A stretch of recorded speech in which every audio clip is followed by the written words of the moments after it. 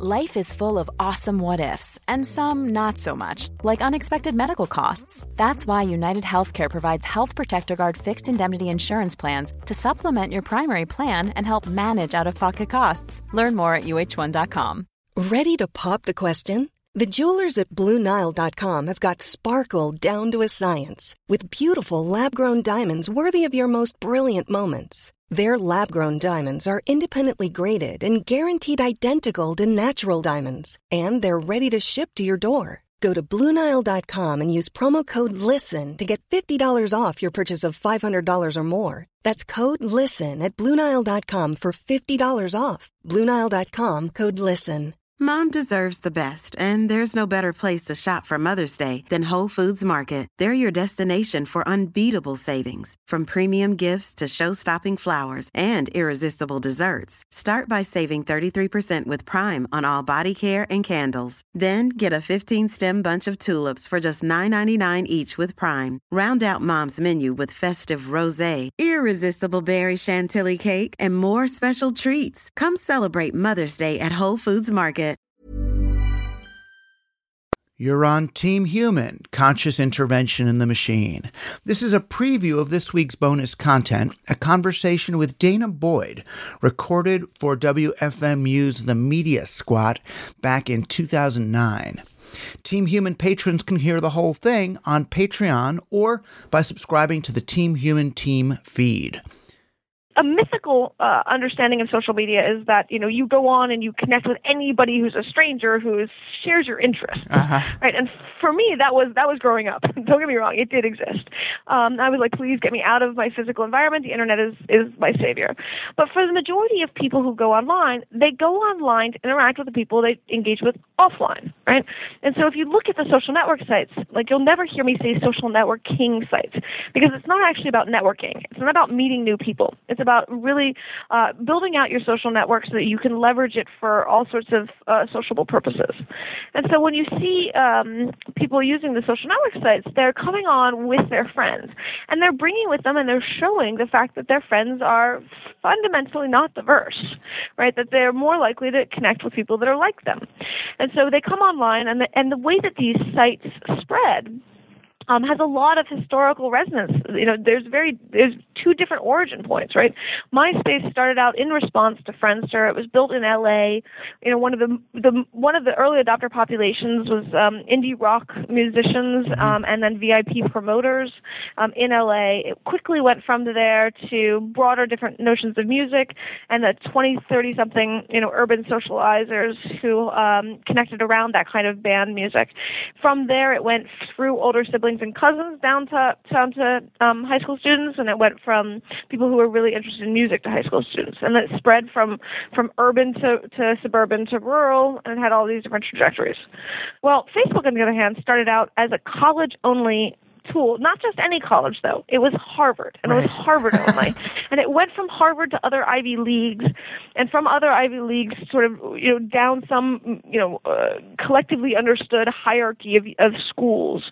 And then when it hit high schools, what high schools did it hit first? It hit the high schools that the early founders went to. Phillips Andover, Phillips Exeter, right? Like these very wealthy high schools.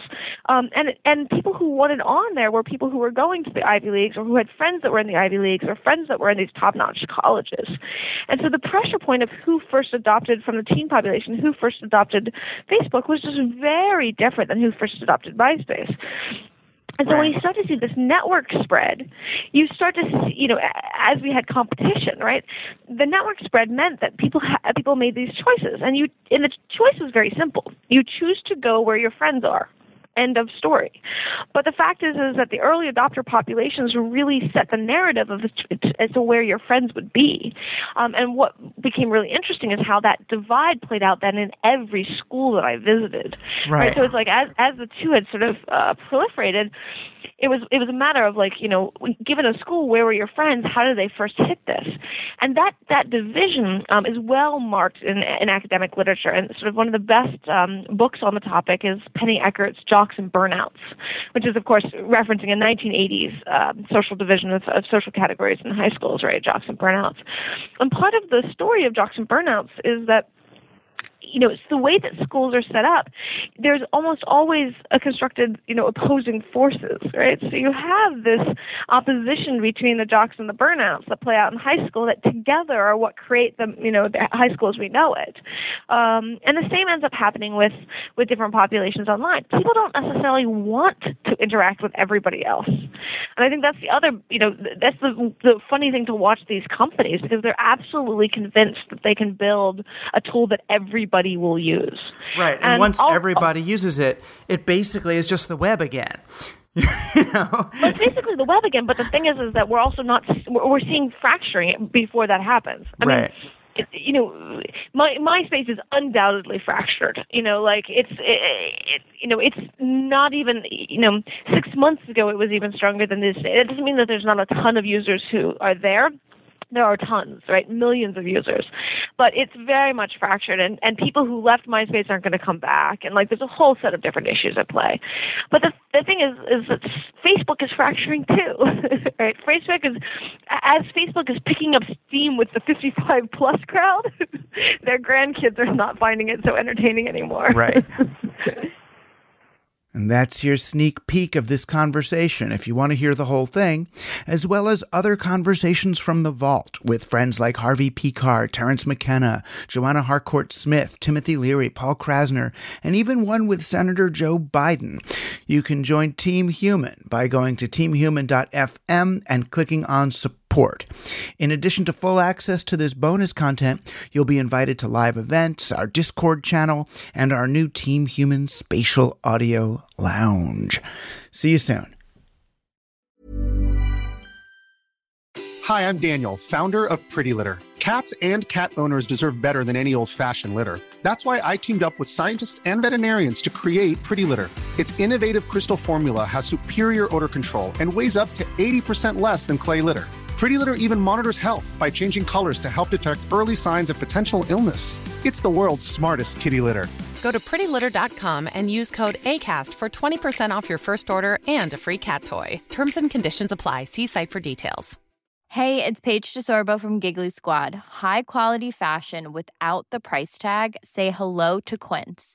I'm snagging high-end essentials like cozy cashmere sweaters, sleek leather jackets, fine jewelry, and so much more. With Quince being 50 to 80% less than similar brands.